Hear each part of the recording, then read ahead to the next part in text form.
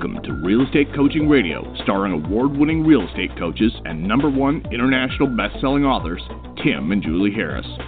Real Estate Coaching Radio is the nation's #1 daily radio show for realtors who demand authentic, real-time coaching.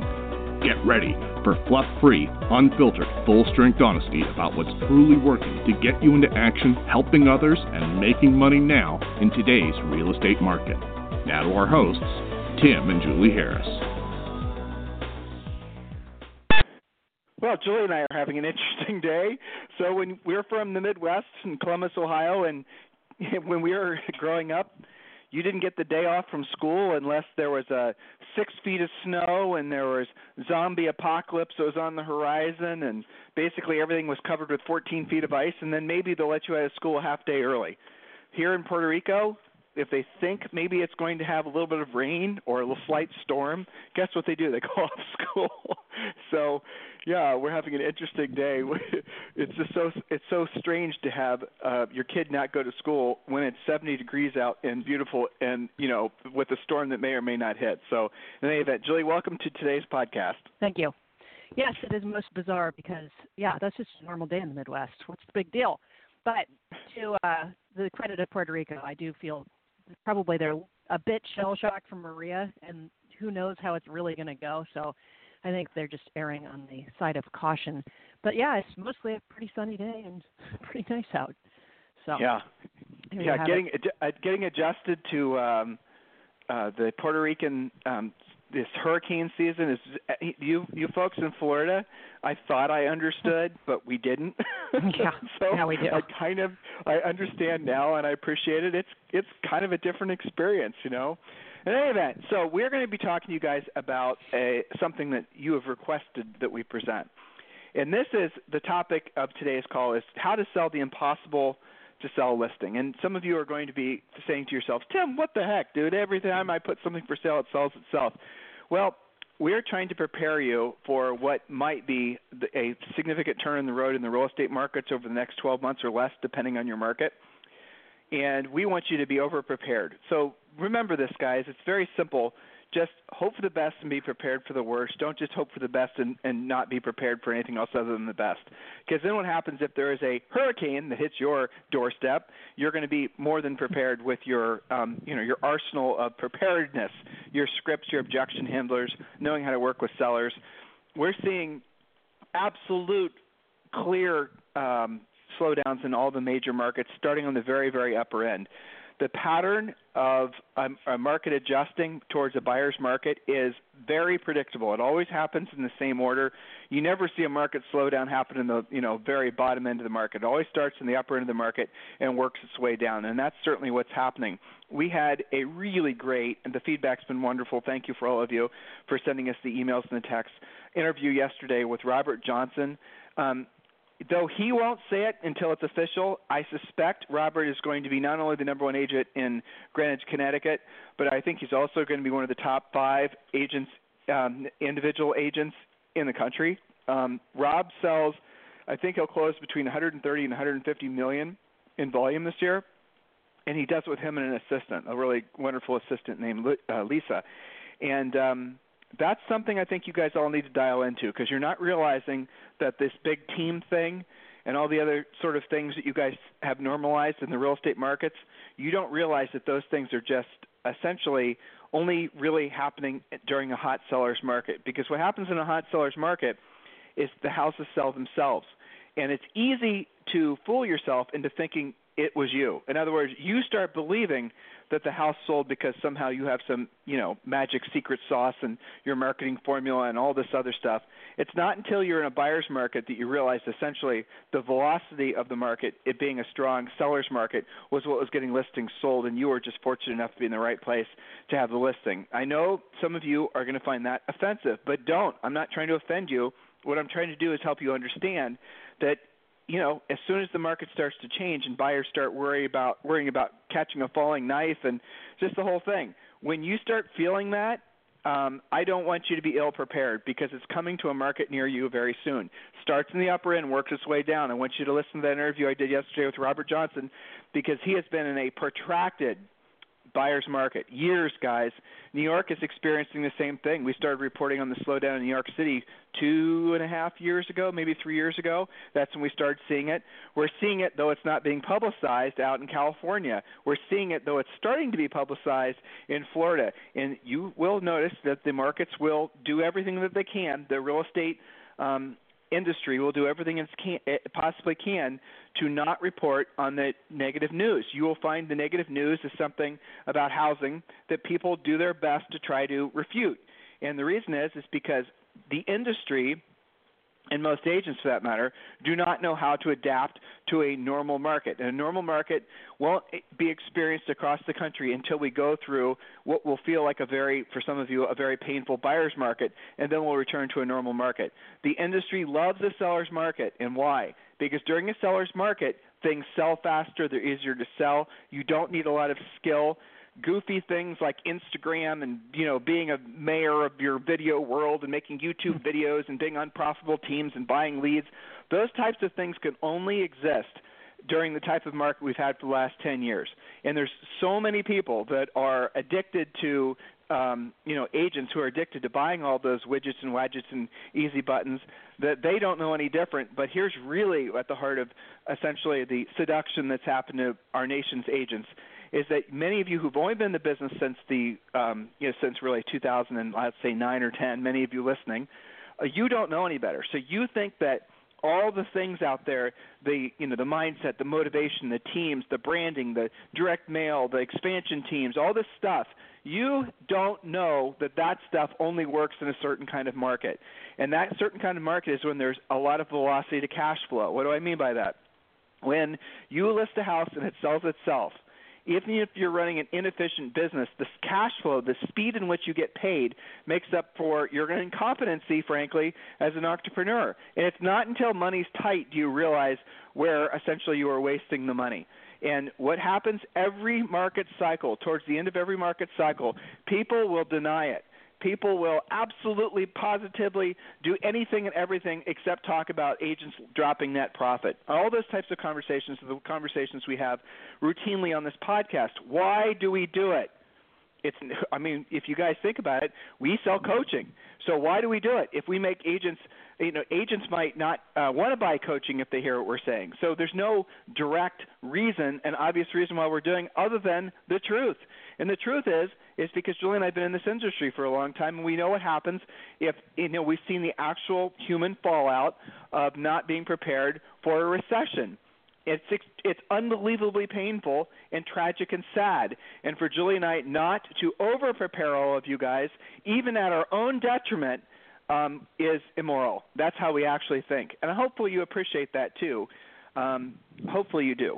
Well, I think you do, because this is the nation's number one daily listened to podcast for real estate agents. Anything you want to tag on that, Julie? Well, the analogy last go-around was if we knew that there was an oncoming truck and you were standing in the road and we didn't shove you out of the way, that would not be good, would it? So how big is the truck this time around? It's probably not as bad as last time, but that doesn't mean you're not going to feel it. That doesn't mean you don't need to move out of the way. It's still a truck. And we are seeing this, Tim.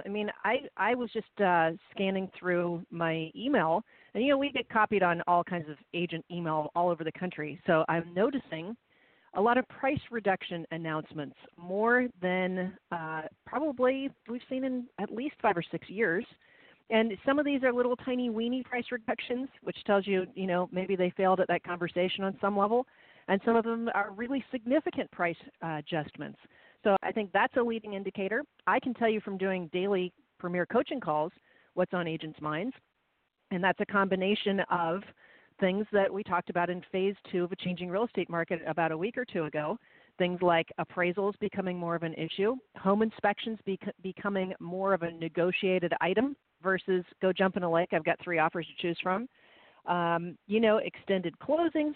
And then we still see one of the clients I just hung up with right before this call, she had what most agents would call the miracle deal. She listed it 3 weeks ago, got an all-cash offer, and they were at the closing table today. That still goes on even in a changing market. So you got to be really tuned in to each individual seller and buyer situation so that you can give them the best advice and get them to the finish line. Not every case will be the same, and that actually is an indication that we're in phase 2 of a changing market, the fact that we have both of those things happening at the same time. That's my asked.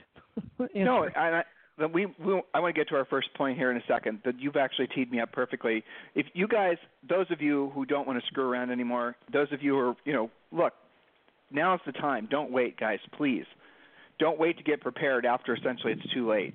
When the zombies are peeking in your window, I just had the visualization of that.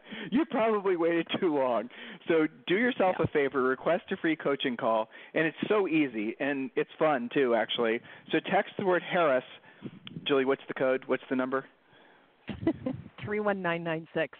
Yep, I was just testing you to see if you were paying attention. If you were a tattooing kind of guy, I'd tattoo it on your forearm just to, Yeah, I was. I do need some tattoos. I think I've missed that tattoo window.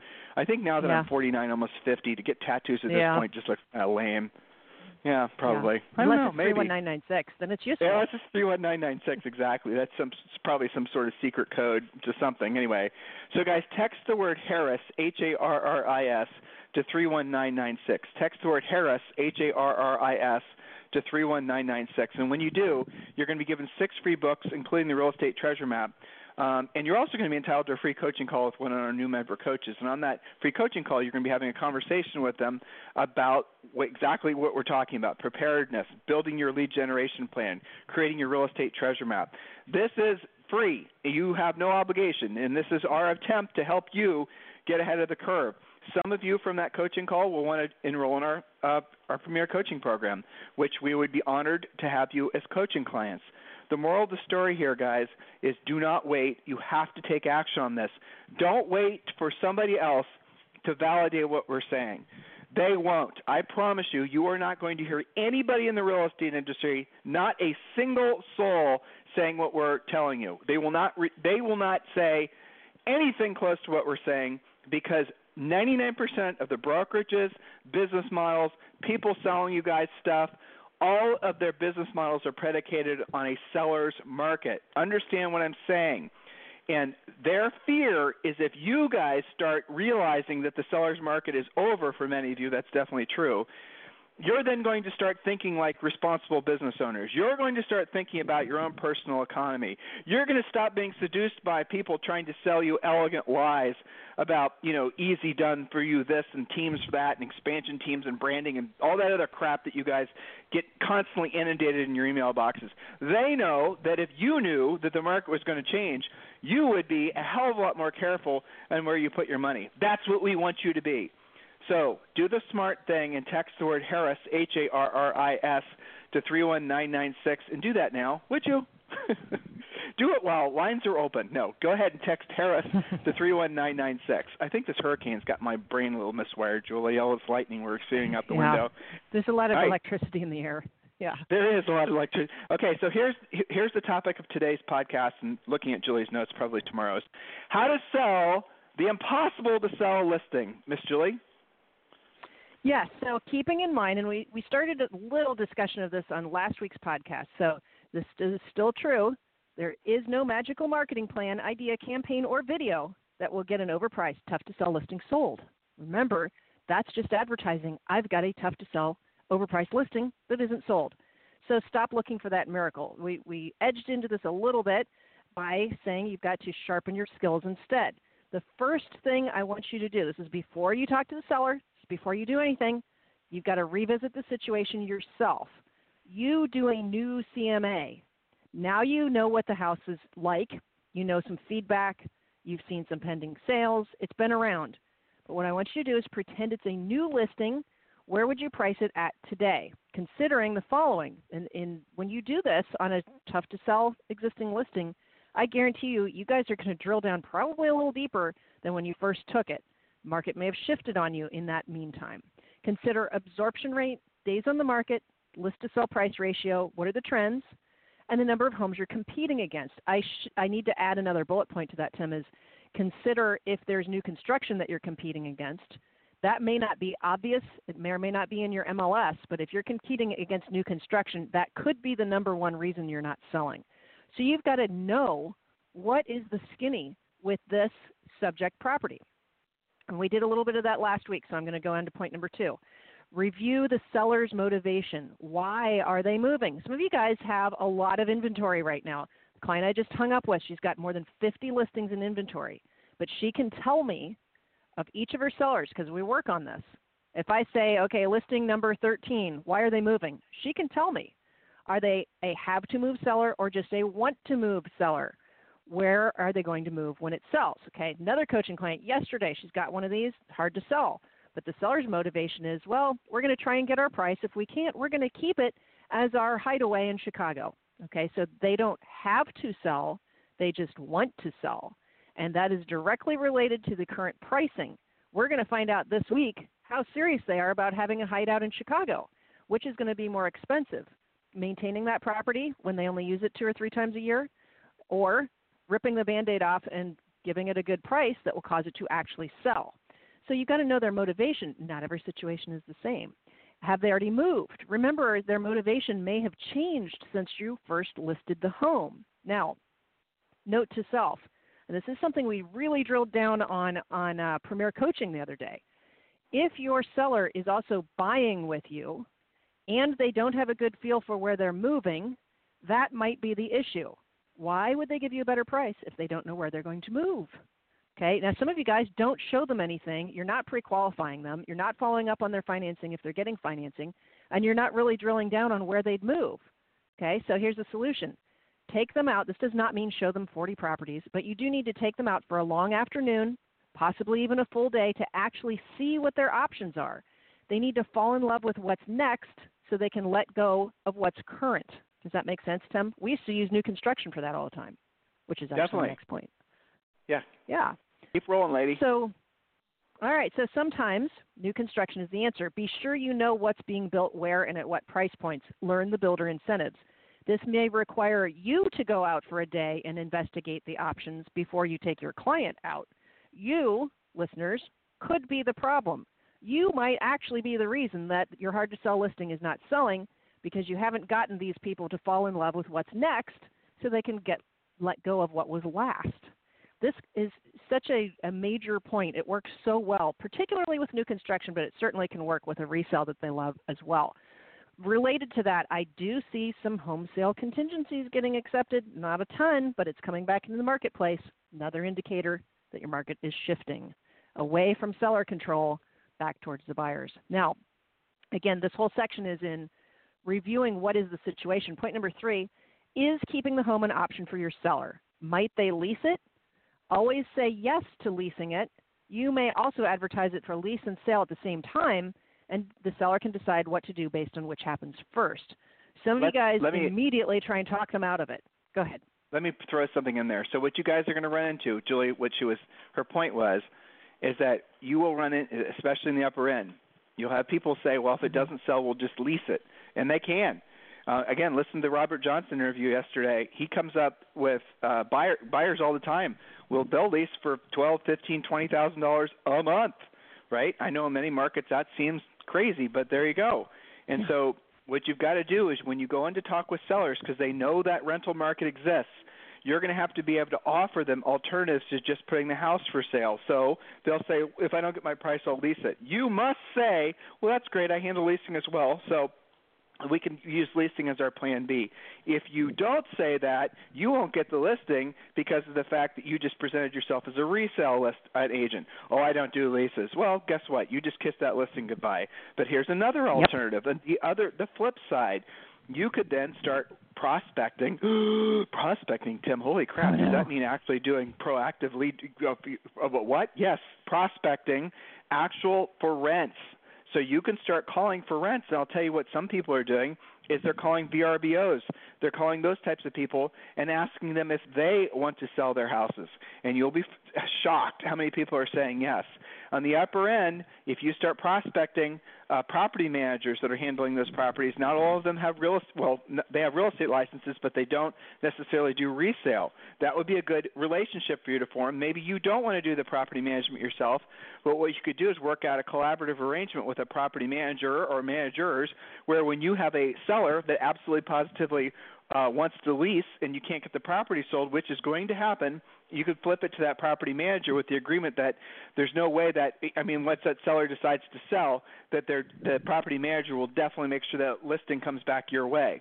There's all kinds of interesting relationships you can start forming in a changing market, but you've got to get ahead of the curve and think outside of the box. The key here is you never say no. When you go to talk to a seller, if your only tool in your toolbox is your ability to list a house, you are going to have essentially a harder time getting business than an agent who has multiple ways of solving the problem. That also extends to knowing how to do short sales, to do leases, to do owner financing in some cases. These are all the things we teach you in Premier Coaching. If you've not yet done so, text the word Harris to 31996. Text the word Harris, Harris, to 31996. Julie? Yes, you just read my mind about saying yes to, I know, we're saying those words again, short sale. But right. Here's another thing, Tim, that came out in Premier Coaching. Keeping in mind that there is a generation of agents out there who have only heard tell of short sales, REOs, foreclosures, BPOs, all of these scary words. Okay, so here's the thing, guys. Just because the seller might take less than they paid or might be maybe not recouping all of their down payment, maybe they just refinanced, that by itself does not equal a short sale. I know it's shocking but true. Just because they're selling it for less does not equal a short sale. There are many, many, many instances. I know it's crazy, Tim, that they do not buy this, some of our listeners. But our grizzled veterans know it's true. So many examples of where a seller will actually write a check at the table, write a check from their 401k, write a check from their savings account to get rid of the house. Sometimes that's like, $4,000. Other times, listen to Rob's interview yesterday, it might be $100,000. It might even be more. Just because they are, quote, losing money does not equal a short sale. I think a lot of the agents today go into panic mode. Oh, my God, I don't know how to do a short sale. When they figure out what the numbers are, and it's like they're skipping way ahead to the facts. Maybe the seller's motivated enough that they just want it sold. They just want to rip that Band-Aid off. And they'll actually, oh, my gosh, they will actually break even. They'll do it. They'll actually get to the closing table. Now, this only happens when they're really motivated. So keep that in mind. Don't try and have that conversation if they don't actually have to sell it. Go ahead. But what Julie's telling you, and hopefully you guys are understanding why she went down that road, is if you don't have multiple ways of solving somebody's problem in a changing market, you're going to be out of business. That's the whole point of what we're trying to get you to understand. You have got to stop doing the silly, easy button stuff that so many of you are addicted to and start focusing on with the skill set, because the skill set's what wins in a marketplace like this. And having a skill set is also, knowing things that other people don't know gives you an unfair advantage in the marketplace every single time. And if you walk into a listing, if you're competing for a listing, which, yes, I know many of you never have, but you will, in a market like this, centers of influence and past clients are going to make you compete. They're not just going to list with you because they like you, because they're not going to be confident that you're going to be able to sell the house. And so you're going to have to start competing with agents. And if you only know how to do one or two things, if you don't know multiple ways to solve people's problems, you will be out of business. That is the nature of this market we're moving into, guys. Listen to what your coaches, or we might be your future coaches, are telling you. Next point, Julie. Yes, indeed. So here's the secret. Once you actually discuss the reality of them being a landlord, okay, so with regards of, I'll just keep it as a rental, the amount it will probably lease for, so you have to be able to figure that out, and what their net will be, they may change their mind about leasing it. So know how to research lease pricing if you haven't already. That could be a possibility. That might be a short 30-minute exercise in math where they go, oh, well, if I'm going to lose $500 a month, maybe that doesn't make sense. Or maybe they say, yep, we'll just, keep it and we'll see what happens next year. So now we're on to strategies for, again, getting rid of the hard-to-sell house. Set up what we call, this is not a script for you to use with your sellers, set up what is called the seller's reality tour for yourself and your client. Okay? So don't call it that. That might cause panic. Do your research first so you know what you're going to show and how it impacts the subject property. Then actually take your sellers out on a showing trip where you'll see what they're competing against as well as what's currently pending. Don't overcoach them. Show the properties and ask what their thoughts are. Okay? They need to see what you see. Otherwise, it could be construed as, gosh, every time you call me, all you want is to beat me down in price. The seller's reality tour actually shows them as if they are a buyer. What's happening in the eyes of the buyer? Let's take our seller's hat off and let's go see We're going to see pendings. That's what's actually selling. Let's see why those sold over the competition, and let's see what we're now up against. That usually does the trick, but again, know what you're signing yourself up for by doing your research first. Okay, point number 5. Again, this is strategy. Discuss with your seller that, quote, taking it off and trying again next quarter, next year, next season is not always the best plan. When do they have the most competition? Usually it's in the spring. Many, many tough-to-sell listings will sell fourth quarter or first quarter when there's less competition. Relocating executives usually move during these quarters, so this is particularly good for the higher-end stuff. But, yes, you will have fewer showings. And as we get into fourth quarter, we're going to be doing some discussion about holiday objection handling and all of that usual fourth quarter stuff with you guys. But make sure that they know what it would mean to, quote, put it back on the market in the spring. Interest rates might be higher. They're definitely going to have more competition, and everybody else is going to wait till spring. So usually when there's more to compete with, what happens to the price? Does it go up or does it go down? Usually it goes down. So make sure you've had that conversation. Now, conversely, if there's a real good reason they want to try again in the spring, maybe their new construction house isn't going to be built until about that time, then maybe that is the best choice for them, but you've got to have those conversations. Okay, here's one that scares them. Number 6, just ask if their plan is to simply relist it with someone new. I know it's scary, but you've got to ask. What's the first thing the new agent's going to ask them to do? They're going to ask for a new price. So why would you lose valuable marketing time with restaging new photos, new videos, and new media when you can adjust the price for them now and save them all of that time, not to mention 2 or 3 more house payments? Make sense? But Julie, level off. It's a scary level thing. Off. Well, but so why? What's the heart of basically what you and I are talking about exhaustively here? Is the fact that they don't know how to get price reductions. The fact that they don't know how to have conversations because they're hoping and praying that somehow miraculously the house sells because they've never had to develop the skill set on how to get price changes. That's the truth. Many of you have no clue how to reposition a house in the market so that it correctly reflects the market's expectations. I just gave you a nice little script where you're paying attention. Mm-hmm. You are going to lose listings. Some of you are going to be coming out of the seller's market thinking you're badasses, and then you're going to realize as soon as things stop, you don't know how do you explain to a buyer why they want to buy? How do you explain to a buyer why they want to purchase a house when they can lease a house and over, say, 5 years actually have less invested in the house than if they were to purchase it? In other words, the buyer knows they're going to lose money. How do you sell a house to a buyer that knows they're going to lose money? Yeah. That's a crazy thought, isn't it? You should listen to the interview I did with Rob Johnson. We talked about that very thing yesterday. How are you going to convince a seller through using facts that they need to reposition the house in the market, lower the price now, not in the spring, and because statistically if they wait, they're going to lose that much more? Julie just touched on that. She talked about the added cost of carrying the property. So unless you know how to have these types of conversations, you're going to struggle needlessly. And you're going to see that new agents in your marketplace are the ones that start dominating. You're going to see that agents who definitely have probably always had the skill set but just haven't had an opportunity to use it. You know, it's interesting. There are some agents that only do good in a seller's market, and there's some agents that only do good in a transitioning or a buyer's market. But what you do almost always see is who was dominant in the seller's market is not dominant in a buyer's market.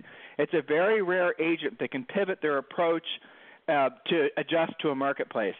And they rationalize. They'll make excuses for their failure, but at the end of the day, it's just they didn't take the time to learn the new skill set that's necessary in a new market.